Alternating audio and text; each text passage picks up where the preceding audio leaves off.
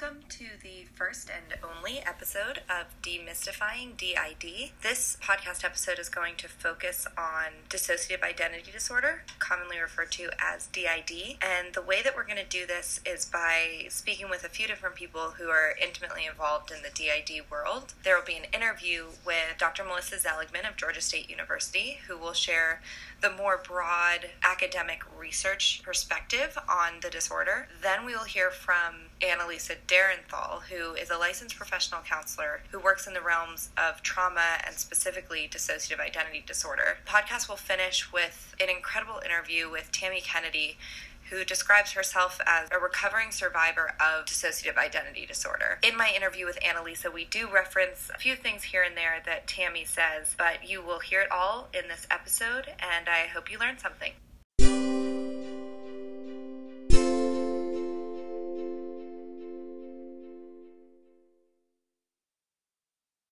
Melissa Zeligman, thank you for joining me. Of course. We discussed you're kind of here to represent not only a counselor, you have your PhD in counseling at a practice, but you've also done research on DID, so just a more maybe academic perspective. As you're learning, just the overlap with trauma and DID is almost 100%, so it makes sense. I feel like if you're not in the field, it might not add up so nicely, but within it makes total sense. Right. Yeah. So I'm wondering if your perception or understanding of DID evolved or changed throughout your work with it, either research or meeting the people that you met who live with it. If you can remember kind of how your perception of it changed. Yeah, I'm sure, because I had no experience with this prior to starting the research team. And so my perception was probably what most people's perception is, stuff that's drawn from media and the movies, and this just kind of dramatic representation of what DID is. And then when I started meeting people living with DID who were part of the research team, it was this doesn't match up with a media portrayal of what this is. And so then I started to see it as something much more human, I think, which is probably would be helpful for a lot of people to see. And then I think I started to, when I was doing interviews with people with DID and that kind of stuff, I think I shifted to see DID as almost an experience that saved lives. And so to be able to dissociate when there's a ton of childhood trauma is probably what saved a lot of people during that time, and was something that was a protective factor rather than just purely problematic symptoms and debilitating symptoms, but it was actually something that was needed so that somebody could get through really, really painful times.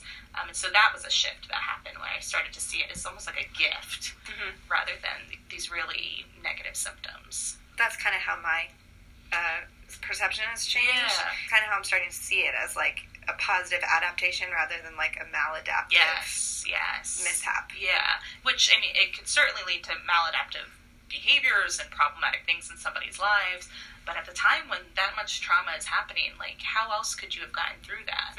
So yeah, it was a pretty necessary adaptation.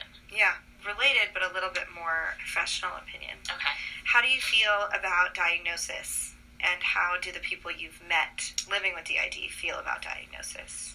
Well, I think this is probably for any diagnosis that is in the DSM. A lot of people have mixed opinions on this, and so certainly I think sometimes to have a label on things is problematic, but I think necessary, problematic perhaps, because it leads to resources and treatment and all those great things.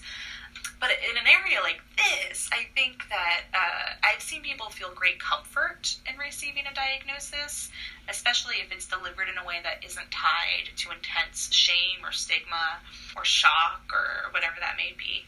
Because to have lived with something, to have had lapses in memories, to have had these loss of time, to have people not be able to maintain relationships with you, whatever it looks like, and to have these stressors in your life that aren't great and are leading to difficulties in your life, to be able to have an answer for that can be a huge comfort to somebody, to say, oh, that explains so much of why life has been so hard. So I've actually seen that it can be something really comforting to people And then I've chatted with so many family members, siblings, spouses of people with DID, and it gives them something sometimes to hold on to, because it's like, okay, well, now I at least have something I can start reading about or start looking into, so I can see how can I better work with or support my loved one, knowing that something has been feeling not great in this relationship, and something has made this relationship really difficult. But now I have something to hold on to. I'm like, okay, well, that's explaining a lot of this. Now how can we learn how to support and manage this? And I feel like DID in particular, not to compare diagnoses, but I think it would be a particularly comforting diagnosis, just because I imagine it would feel like such a unique experience that it would be normalizing to know not only do other people live with this, but enough people that helping professionals know about it and know how to help. Right. It's not just that you're broken or busted or lazy or, angry or violent, whatever it is. It's like, oh, there's some explanation for all of these things that you've been experiencing. Yeah.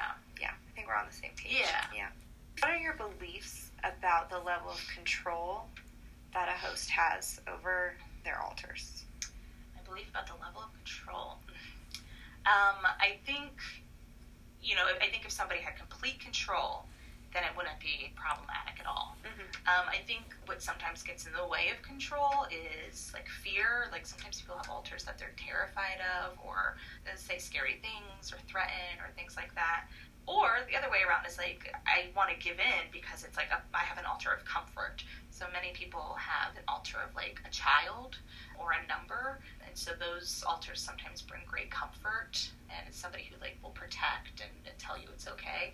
And so like, why would I want control over that? I want that person around almost to give me some of that comfort and love. And so I think the goal is almost to get to a place where it's control and also like an acceptance and an acknowledgement, and I continue to move on and function. And so it's that I don't have to necessarily give in when there's this presence of alters. And so I guess that's control. To gain more control would be a therapeutic goal, but also just like an acceptance and acknowledgement and moving on. And so not to completely lose oneself with the presence of these alters. So my last question is, what would you want counselors in training to know about working with or researching this population? Yeah, let's see. So many things, I think. Probably the first one is it's real. We know that. There's actually a lot of research being done on from a medical side that's showing just like insane things, like some alters having different allergies than like a host or a different alter. And so it's like, well, you can't fake that.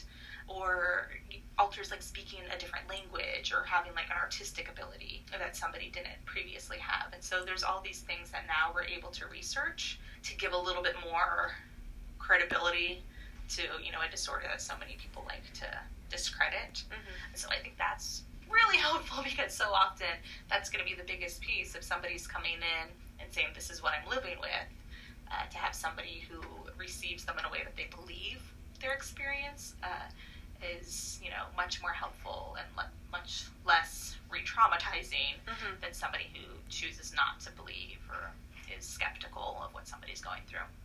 So that would be a big takeaway. I think the other piece is maybe tied to some of those like awakenings that we had in our perception of how we view DID, and just recognizing the ties to trauma, and not just trauma, but prolonged, often, continuous for years, interpersonal, oftentimes trauma. So it's, this is a reaction to an extended period of just unthinkable pain. And so, in that sense, hopefully for new counselors or people who are just being exposed to DID, that mindset might be able to give people some newfound empathy for individuals living with DID.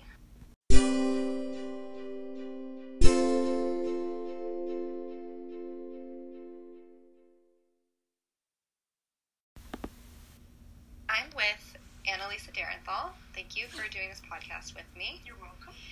Did you always intend to work in the sphere of trauma and trauma survivors, or did that happen more organically? That came about in my internship, my master's internship. My supervisor specialized in trauma work, and he did EMDR. and that stands for eye movement desensitization and reprocessing.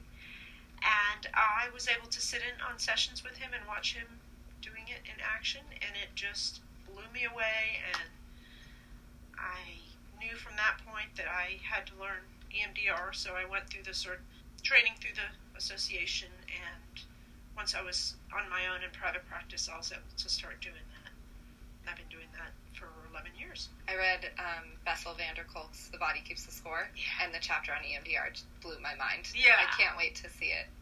So you have the EMDR training. Do you have any other specialized trauma training or just counseling-related training? Also brain spotting, which comes out of EMDR. It's a newer form of therapy. It's based on a lot of the same principles, but a different approach. EMDR is kind of more left-brained, whereas brain spotting is a little more right-brained. So structured versus unstructured, just a different approach. So doing both of those has been real good to give me kind of a balance and different ways of dealing with different clients. Mm-hmm. And in the book, The Body Keeps the Score, which is pretty much my only exposure to it, because it's one chapter of a bigger book, it kind of just touches on it quickly, EMDR. And so it tells the miracle story of, like, I've seen it work in one time, and they have processed through, and it's a magic cure, and then sometimes it takes longer. Yeah. So what does it usually look like with your clients? Very rarely a one-time fix-all. Yeah. For single incident trauma, when there's not a history of trauma there, it can be very fast, very quick. Potentially one session, but more likely 2 or 3, a handful of sessions. But yes, it can be very quick. But often what you find when people have a single incident trauma, if it brings up PTSD, the reason it does is because it stirs up stuff from their past, and there's unresolved trauma from their past. And so that complicates it, and that makes it more involved and take longer. Can make the recovery process quicker, but with PTSD and complex PTSD, it's still going to be a long process. And so that kind of brings me to the more DID specific questions. Are you seeing any clients with DID right now? Yes. So how intentionally did you get involved with working with clients with DID? Not intentionally at all. Working with adult survivors of childhood abuse and complex PTSD, it was inevitable that sooner or later I was going to have a client with DID. And I'd say about 10 years ago, I had a client that I was working with pretty intensely on her trauma, and the DID came out. It showed itself, and so I was able to identify it and explain it to her so that she was able to be aware of what was going on, and then we began working more intensely on the DID. Wondering if you've noticed kind of a particular essence of the relationship you have with those clients. Well, it certainly creates a greater deepness, a greater depth of the relationship, because you're dealing with the most intimate personal parts of that individual that oftentimes have been hidden from the rest of the world and may not have ever been shared with anybody. So, yeah, it can be really intense work.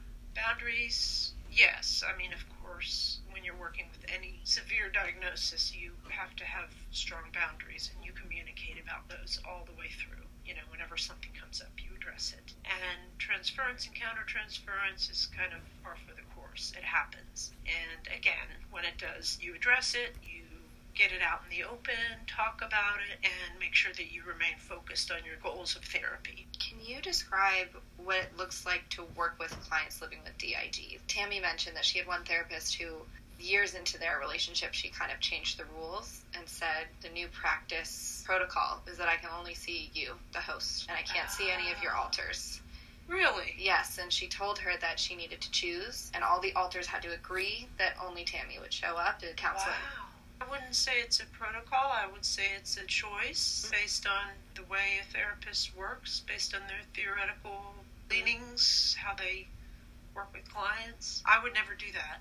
I had one client who told me that she only wanted herself, the host, to be the only one present in the session. But she was happy to talk about her other parts and speak for them. And I was like, that's fine, we can do that. Right. You know. I mean, she's still doing the work. Yeah. She's just choosing to be the only one who is present in the office. Right. So that was fine with me. I do internal family systems therapy, and as such, there's no way to do therapy without addressing the parts. Right. Or alters, whatever term you want to use. Sure. And again, you can have the host speak for the alter, or you can have the alter come out and speak, and it depends on that person's level of comfort and readiness to do that, and the relationship that I have with each of them, and communication. When you say you can have the host speak or you can have the alter speak for themselves, how much control rests with the counselor and with the client and with each alter? Like, what does that negotiation look like? The comparison that I often make is it's like you're working with a family. It's like family therapy. So instead of one person in the room, you've got a group of people sitting. And if you were working with a family, then who decides who gets to speak when is sort of a group decision. So if you're working with a family and the parent doesn't let one of the little kids speak, but speaks for them, that would bother me. I'd be like, what's up with that? Why can't you let your little kid speak? And I just address stuff like that. I just put it out there. You know? Yeah. That's a problem. If they're not letting their little kid speak to me, then they're not letting their little kid speak at home. That's not going to work. So you model behavior, you instruct, you teach, you demonstrate, you address problems when they come up, and a lot of it is coaching and instruction on communication skills, relationship building. How do you feel about diagnosis, and how have your clients responded to diagnosis? Specifically with DID. I think knowledge is power. Information is a good thing. The more you know, the more you are equipped to deal with what you're dealing with. So another thing that Tammy talked about when I met with her was the level of control that she felt living with DID and having these alters. And she talked about she would choose, to an extent, which alter might come out at any time, which made sense to me just because I think it is the psychological defense mechanism for coping. And choosing is a powerful thing to be able to do for oneself. And to say in retrospect, she was choosing because she lives a life that she sees as post-DID. What do you think about all of that, just about control of the alters or integration or recovery? So she says she doesn't have DID anymore? She's a spring survivor of DID. Okay, yeah, that makes sense. More power to her. Have you ever seen that happen? Yes. My first DID client graduated from therapy, and she's my pride and joy. She's my star. I'm so proud of her. She got married. She has kids now. She says, and this is kind of the way I would think about it too, is it's part of who she is.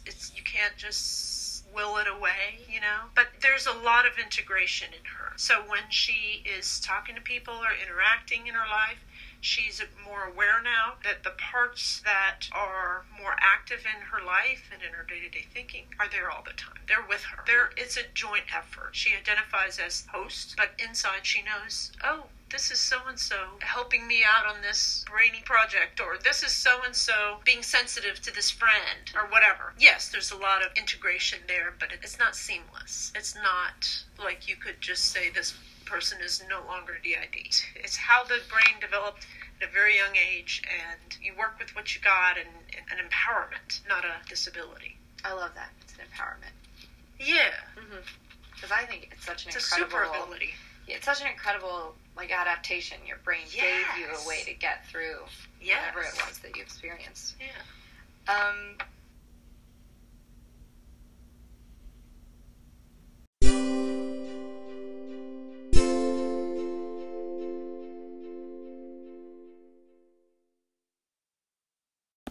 I want to note that my interview with Tammy Kennedy took place in a somewhat busy Barnes & Noble. The reason that I mention this is because Tammy made the point when I said, is it all right with you if we sit near other people who might hear the sensitive nature of what we're talking about? Her answer was, it doesn't matter to me. There's no shame for me anymore. And I thought that was amazing, so I just wanted to add that note in here before you hear Tammy's interview. Here's my conversation with Tammy, and I hope that you learned something from her story. Thank you for doing this with me. My first question, because this is for an advanced skills counseling class, is just to talk a little bit about your history with counseling. When did you first start counseling, and when did mental health become a part of your story and seeking help for it? Wow, that's a great question. Nobody's ever asked me that before.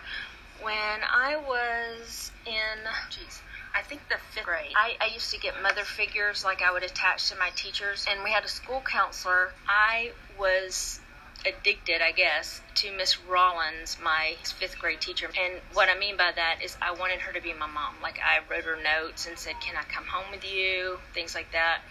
And I got where I would go up and ask her questions constantly throughout the day, even things I knew. And then the school found out about some other things, like I was falling asleep in class.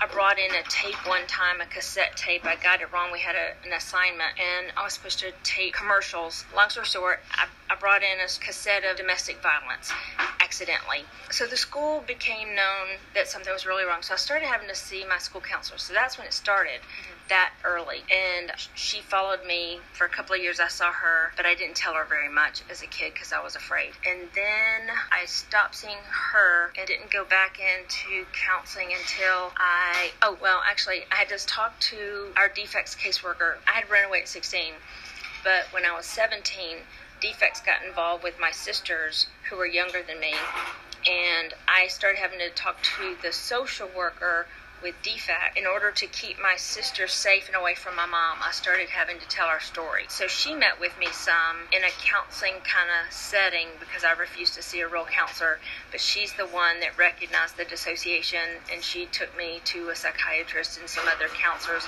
And that's when at 17 I was diagnosed with the DID. Back then it was called multiple personality disorder, of course. And so I saw her for a while in a counseling kind of way, and then stopped.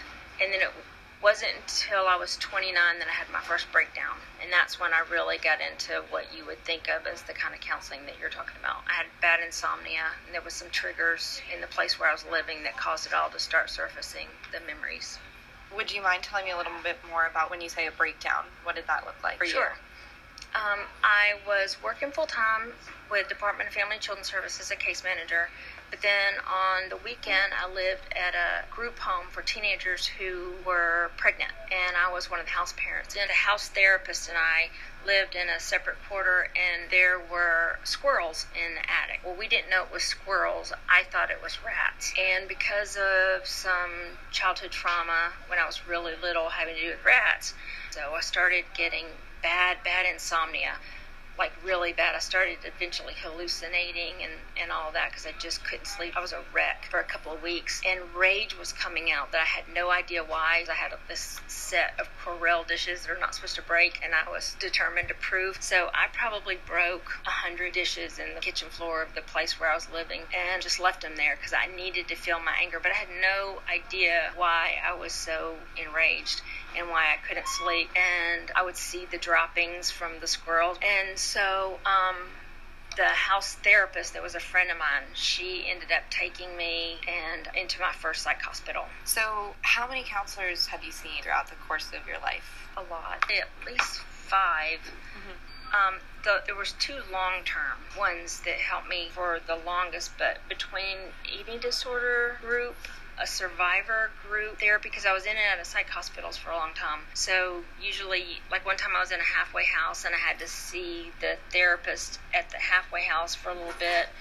And then the group therapists, of course, were different than my individual therapist. Can you articulate what was the most helpful and the most hurtful going through the different modalities of counseling you've been through and with the different therapists? The thing that was the most hurtful, I had a therapist that jumped in with both feet, and she was very nurturing and all those things, and I became extremely dependent on her, and the transference got real intense. And one of the things that happened between us, the first couple of years I saw her, her policy was that she would see alters, and she ended up joining another practice or something, and about 4 years into our treatment, she changed it up and said the rule was that it needed to be me present, the host, all the time, and that the alters were not allowed to come. Well, I had never existed that way before and never had known how to face my memories and my thoughts and my feelings just as me and face all that. And so that was probably the hardest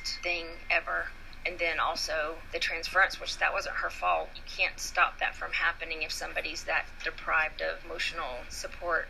So that was probably the hardest part. The thing that helped the most was my next therapist. Just the unconditional positive regard that they talk about. Just somebody to listen and believe you and care about you. To me, the truth is, if you don't have a client that really, really wants to change and really wants to get better and not have that identity or not have that crutch anymore, you're fighting a really hard battle, because it does take a long time to heal. But because it takes such a long time to heal, you can easily get into a rut and go, okay, well, if I give this up, then how am I special? Or, I don't deserve on my own, because there's so much self-hate. I don't deserve on my own to get attention or love or whatever. So laying that down, it can be very hard, Becomes your identity. Yes. And then you're letting go of that piece. Right. Would you mind explaining, when you describe alters, and you just recalled a memory where your therapist was dining with a child alter, what is that experience like for you? Are you cognizant of the different alters, or is this only something you're capable of now looking back? Well, I've had a lot of conversations with other people with DID. Everyone, to me, has... we've all talked about it, but I'm sure they don't admit this to their therapist. But there's a lot more control in it than what you think. I'm not saying that there's never a time when you're not aware, but, there's a lot more consciousness to it than what a lot of DID survivors would say there is. To me, what it's like is there's something just too horrible or terrible to face. And a big part of it is what you don't want to face is yourself. If I'm having to sit down and admit, now I know you would look at a 5-year-old child and you would say that 5-year-old child molested by a 60-year-old man, for example, that child, no way responsible whatsoever. But as the survivor of it, because we feel like we are responsible, we've been taught that we're responsible, so when we recount that story to you, first of all, we know it's our fault. Next, we feel so dirty. And so when you look at that memory and you put yourself in it, it feels almost impossible to talk about it and feel it and it be you. So it's so much easier to let it be somebody else. It's that 5-year-old, or it's somebody else named so-and-so. It's and so, I certainly lost time and things like that some, and there certainly was a lot of separation, but I also found ways to stay co-conscious when I needed to, and to be able to do things when I needed to be able to do them. But it was... I know that on a scale of 1 to 10, as far as being manipulative, I was probably at 100, but that's surviving and getting what I needed, because it was never provided all through childhood. And so what happens is you have to want to get well, and then over time you have to want to figure out how to get your needs met on your own. But if you hate yourself, that's never going to happen, because you don't feel like you deserve it. So for me, a big part of that healing was, one, my faith, and so that helped. And then having a lot of people around me that cared about me, long-term friendships, where they helped me attack that shame and self-hate. And once that shame and self-hate's gone, then I can much easier be able to face those memories as me. I'm curious how long you were living with an awareness of alters, like having that language and knowing that they were distinct escapes and not just general dissociation or general checking out. I guess it was when I started seeing the social worker with DeKalb County DFAC that I was aware that it was something called multiple personality disorder, and that, So around 17, you said? Yeah. So how did it feel to get that diagnosis? And were you ever misdiagnosed? At first I thought they were crazy. But I knew that I liked to write in different handwritings. I knew I liked to write, and I knew there was some names. At that time there were 3 names that I liked to go by or play with. Felt like a choice. And all of those things. It just felt like something protective, like even the anger. I was terrified of my anger. And so Velda was the one that her job was to take on anything having to do with my anger. And it felt like I wouldn't have known the term coping skills, but it just felt like something I did to help me manage things. I don't feel angry. somebody else. As things would come up and it was just too scary to look at, I would just right then, that wasn't me, that was, Right. whatever. And so it's a strange coping skill, but I do think it saved my life. I mean, Yeah. I don't know how to explain it any other way. I don't know how I could have stood against those memories all at one time.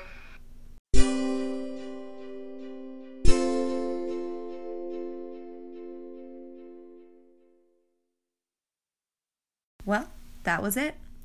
I'd like to thank my 3 interviewees, Dr. Melissa Zeligman, Annalisa Darenthal, and Tammy Kennedy, and I thank you for listening to this episode of Demystifying DID.